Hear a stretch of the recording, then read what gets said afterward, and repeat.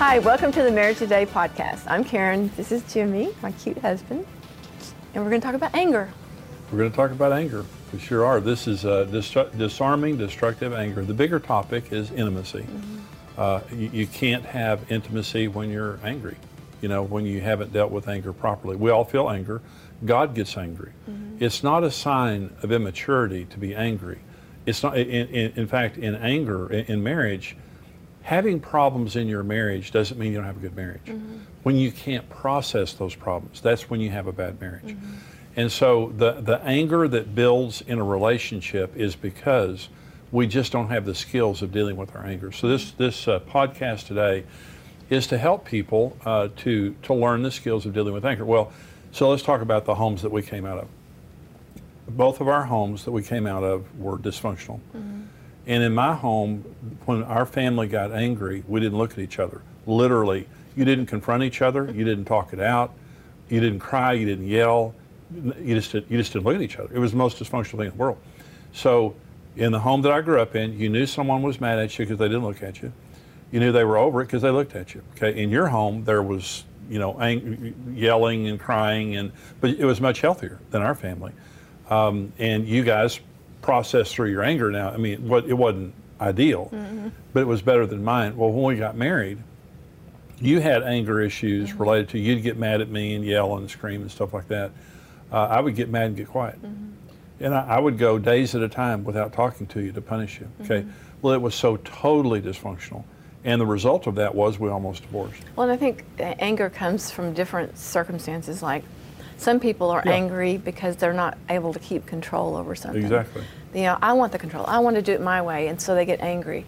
Where, I can remember one time going through something, and I just remember feeling so angry. I was like, Lord, why am I so angry?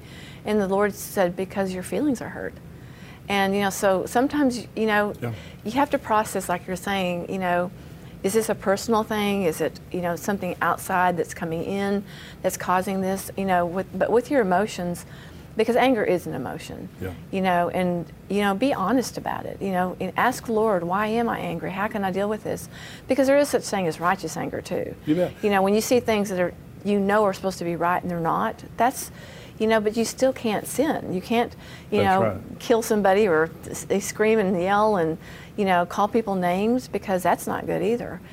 Well, I went to bed on my anger. Ephesians 4 says, be angry, don't sin. Don't let the sun go down in your anger, or you'll give the devil a foothold. The word the devil there is diablos. It means slander. So when you go to bed on anger, the devil comes, you don't know it's him, and he begins to speak into that anger. And what happened in our marriage, Karen, is literally after 3 years of marriage, I thought you were the devil. I had gone to bed on, I was literally convinced you were the entire problem. And see, a lot of my anger came from immaturity. It came from ignorance. You were a normal, healthy woman, but I thought you were weird. And I got so angry when you were just normal, healthy woman. You wanted to talk. You want me to be with you. You wanted what a normal woman wants. And I was so selfish and immature. But sometimes we get angry because we've been violated. There's been a legitimate violation. And so we're going to go now to this teaching. If you've enjoyed the podcast, we'd love for you to leave a review. We're going to go to this teaching now on disarming destructive anger, help you to understand your anger, your spouse's anger, and how to deal with it properly. If we're going to have intimacy in our marriages, we're going to have to deal with this issue of anger. Anger is inevitable, and it's normal. It's just a normal response. There's not something wrong with you because you have anger. God gets angry. You will never be so spiritual that you don't get angry. No one gets to that level, not even Jesus Christ. Jesus began and ended his ministry by being angry and cleansing the temple. And so God gets mad, we get mad. We just have to get to a point that we understand we get mad, but it's toxic. Anger, today's anger is manageable. There's nothing wrong with it. Yesterday's anger is a very dangerous thing, and it's toxic. And anger is the most destructive force in marriage, period. It is the most destructive. That's why we have to be so respectful of how we get anger out of our relationship. Now, great marriages have anger. Karen and I get angry at each other. That's not the issue. That's just the way it is. But we know how to get it out. Early in our relationship, when we almost divorced, we had aged anger in our marriage that was there for years. And because of that, we couldn't talk about many things. We fought all the time. We had a cycle that we would go for a month or two and then have a huge blow up and then make up and go for another month or two. And by the time that the Lord began to heal our relationship, we were numb. We had fought so much. That's a dangerous way to live in a marriage. This is Ephesians 4, 2 texts in Ephesians 4. First of all, verses 26 and 27. Be angry and do not sin. Do not let the sun go down in your wrath, nor give place to the devil. The other text begins in verse 31. Let all bitterness, wrath, anger, clamor, and evil speaking be put away from you with all malice. Be kind to one another, tender-hearted, forgiving one another, just as God in Christ forgave you. And so that's the Apostle Paul in Ephesians 4 telling us about anger and all the ramifications. We have an ethic in our home, and that is we speak truth. Lovingly, respectfully, we speak truth. And if there's something going on in this home, we're going to talk about it. We're going to talk about it respectfully. We're going to talk about, here's what we're going to do. We're going to let anger in, and we're going to let anger out. Here's what long-term anger does in your relationship. First of all, it destroys feelings of intimacy, passion, and optimism. Now, they came to Jesus, and they were asking Jesus about divorce, and Jesus said, it's because the hardness of your hearts that you divorce each other. Okay, hardness of your heart. Well, how do people go from being passionately in love in front of a preacher to being vicious and contemptuous in front of a judge? One drop of unresolved anger at a time. Anger destroys the garden of your love. And you see this beautiful, passionate garden of your love. It smells good. It looks good. There's such optimism. You're dreaming of this wonderful life together, but you go to bed every day, another drop of anger, and you wake up one day and your heart becomes hardened. That's how it becomes hardened. It's just one drop of unresolved anger. The other thing that unresolved anger does is it creates a habit pattern for us and an iniquity for our children. But parents have the most profound influence upon their children. And one of the things that we need to do in raising our children is to let them see us resolving conflict righteously. Judith Wallerstein wrote a book called The Unexpected Legacy of Divorce. And she was talking about divorced people and the children of divorce. And when people have been through a divorce, they're more fearful of anger because they see anger as a potential of ending this marriage. Children of divorce are also more fearful of anger, and they don't know how to deal with it as much. The most powerful thing is, I know that many of you watching, many of you here have been divorced. The issue is, it's not a curse that has to happen. The issue is we need to find a better way of dealing with anger, because anger can be processed, but if it isn't processed, that's when we need to be concerned about it. I was talking earlier about I was an intimidator. I did two things with Karen that were so unhealthy when I became angry. And the first is verbal. I would lash out at her verbally and those kinds of things. The second thing is I would stop talking for days. Basically, I'm mad when I'm quiet. Okay. And so when I got really angry, we'd go for 3 or 4 days without talking. So unhealthy, so dysfunctional, and I don't want to pass that on to my children. And I thank God that my kids were little, when we started dealing with some of the bigger issues of our marriage. But understand, you're the most profound example that your children have. And the way that you deal with anger is probably the way they're going to deal with anger. Throwing things, cussing, slamming doors, or sitting down, praying, talking, and having a rational conversation. Unresolved anger builds an intensity for future ventilation. What we can talk about easily today is going to be a knockdown, drag-out fight a month from now. It builds an intensity, and it opens the door for the devil. It says, be angry, don't sin. Don't let the sun go down your anger. You'll give a foothold to diabolos. First of all, the devil is a deceiver, okay? The ultimate deceiver. Here's what the devil does that's so insidious. He wants to convince you that wrong behavior will bring a right result.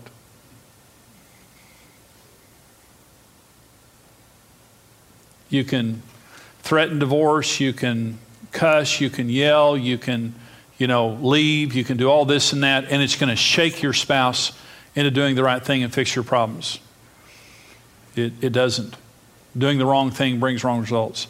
The second thing is he tries to convince you that doing the right thing won't work. In marriage counseling over the years, because I'm a biblical marriage counselor, when people come to me for help, I give them biblical answers, things that the Bible says. I can't tell you how many people have said to me, Jimmy, you just don't understand my circumstances. That might work for others, but it just won't work for me. And basically what they're saying is the Word of God is not powerful enough for my circumstances. And even though God promises this, I don't believe that promise would be coming true for me because I accidentally married the devil. And I mean, I know that verse is true for most people, but I accidentally married the devil's ex-wife. And the devil is a deceiver. He's also an accuser. He accuses your spouse of evil motives. Okay, I want to say something to you. I want you to listen to what I'm about to say. Now, this is important. If you've gone to bed on anger at anybody, you've been counseled by the devil and you don't even know it. The word devil is diabolos. It means accuser, slanderer. When you go, fresh anger is fine. I still love you. You're the love of my life. Everything's great. But when you go to bed on anger and you wake up, there's thinking that you have now that you didn't have yesterday. And I don't know about you. Maybe I made a mistake. Maybe you're not the right one for me. The devil will accuse your spouse of evil motives. He will accuse them of being the wrong person for you. And he will accuse them of future actions they haven't even committed yet. It says that God has not given us a spirit of fear, but of love, power, and a sound mind. Fear is a prophet spirit from hell to give you a negative report about the future that will cause you to make a fear-based decision that God will not honor. So you're fighting, you're laying in bed back to back, not breathing, because you don't want to give your spouse the benefit of the fact you're alive. And you're fighting, and all these thoughts go racing through your head, right? And the movie starts playing out. Tomorrow I'm going to wake up, and I'm going to do this and this and this and this and this and this, and they're going to do this and this and this and this and this and this. And the movie starts playing out. Guess who is in control of that movie? Diabolos. When you went to bed on that anger, you opened a door for Diabolos. And he comes. See, what makes the devil dangerous is stealth. He doesn't come as the devil. It would be so much more convenient if the devil came to us and said, I'm, Satan H. devil, and I would just like to go ahead and come in, destroy your life if I could. And we slam the door and say, get out of here, devil. Wouldn't that be easier? But he slithers in like a serpent. That's why he took the form of a serpent in the garden, because you don't notice serpents. You're dead before you know it. They blend into the environment. Satan's perfect disguise is you, and his perfect disguise is your voice. We have to learn to take our thoughts captive and to discern the voice of the devil. And when voices come into our minds, accusing God, accusing our spouse, telling us lies that don't agree with the Word of God, we have to take those thoughts captive and kick them out. But when you go to bed on anger, you have invited the devil in.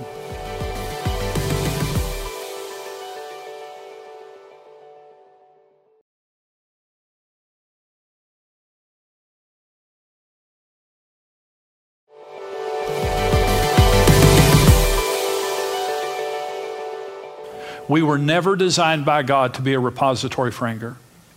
Anger, we are designed by God for anger to come in and out, never for it to stay. That's why the Bible is so insistent on forgiveness, that we can't endure it. It damages us on every level. So anger comes in and it goes and everything's great. Nothing's been damaged. When anger comes and stays, it is more corrosive than anything we can possibly imagine. And with that anger isn't just an emotion, it's a whole system of thoughts. And you find a person who's been angry all of their lives, they have so many toxic thoughts, it's unbelievable. I'm going to talk about conflict resolution here for just a minute. When we're resolving conflict within our marriages, we need to Choose the right setting, not around the kids. So the kids are going to watch us relate. The kids are going to watch us talk some things out. But for the more serious conflict resolution, we need to be alone. Our emotions need to be under control. Don't wait till next week, but you might wait for an hour or two if your emotions are not under control. The second thing is begin every confrontation with affirmation. Now, this is research. Now, listen, a conversation never rises above the level of the first 3 minutes. The way you start a conversation dictates the end of the conversation. This is research. So it's called negative startup, harsh startup. If I start a conversation with you saying, let me just tell you something, I'm sick of you and I'm not taking this anymore and I've got my lawyer's number on speed dial, depending on the outcome of this conversation. I'm threatening and like that. Hey, that's not going to be a good conversation, right? But if I come to you and I say to you, I love you, you're my best friend, and I'm so glad we're on the same team and I'm committed to our marriage. I need to talk to you about something, but I want you to know I love you. I'm committed. Makes all the difference, doesn't it?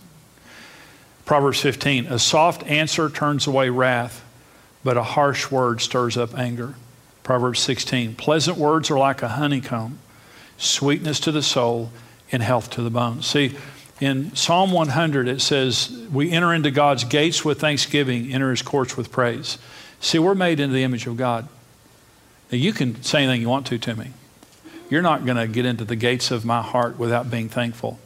And you're not going to get into the courts of my heart of hearts without praising me. No one who doesn't believe in me will ever influence my life because I'm never letting you inside. And you can be sitting with a person and there's a problem that you need to talk about. So you're never going to deal with the problem until you get inside.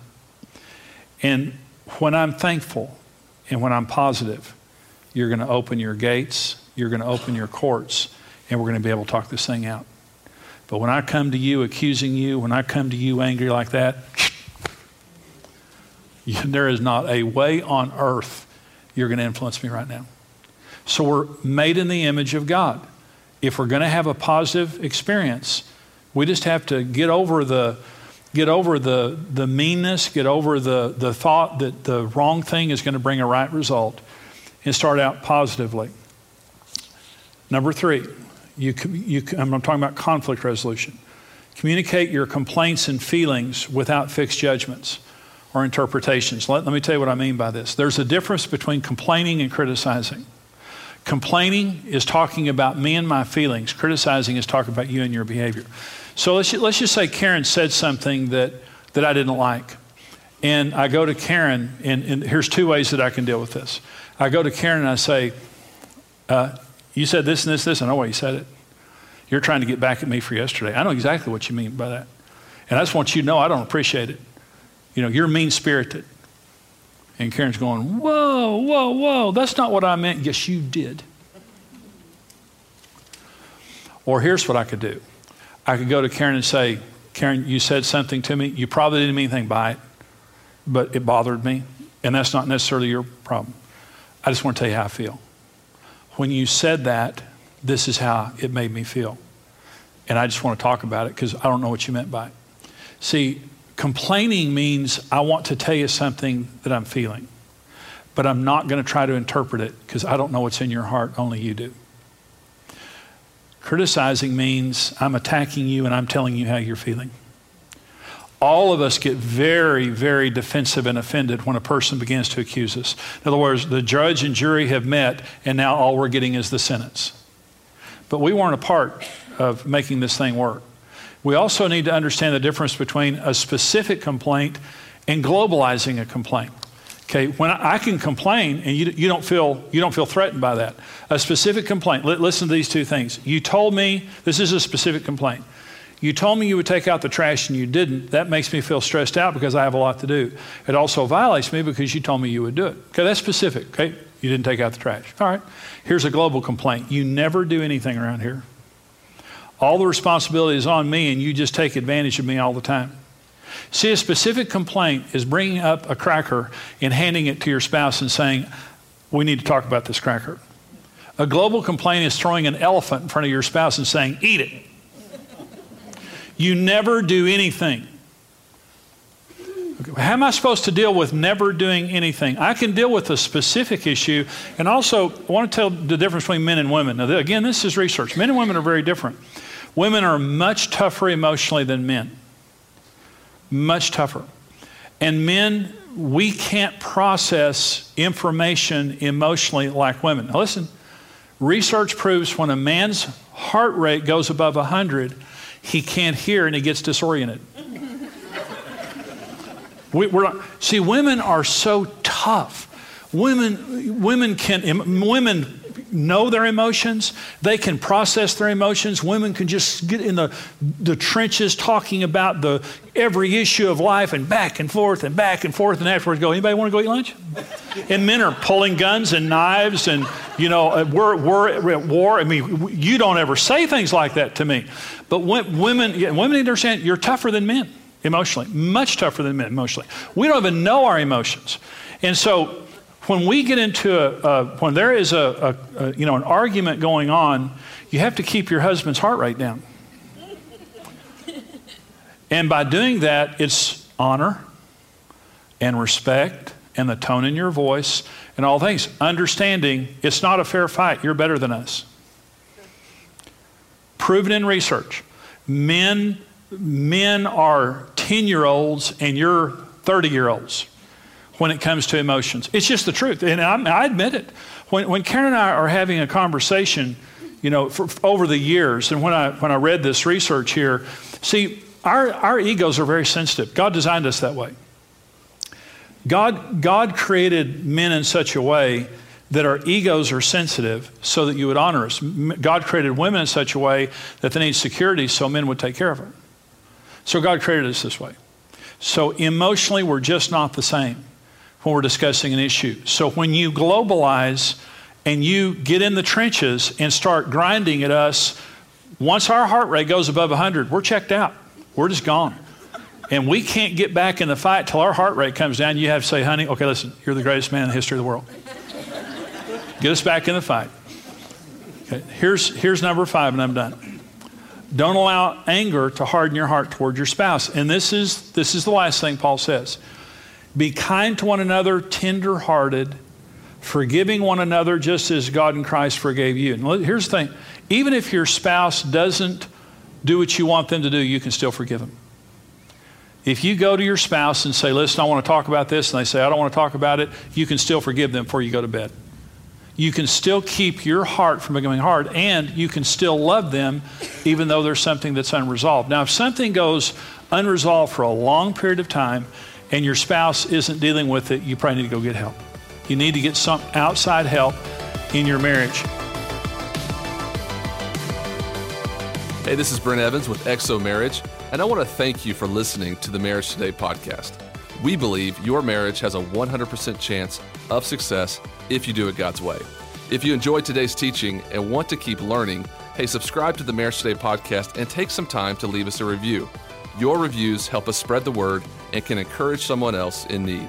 For more great marriage content, check out xomarriage.com, where you can see all of our marriage building resources, articles, and live events.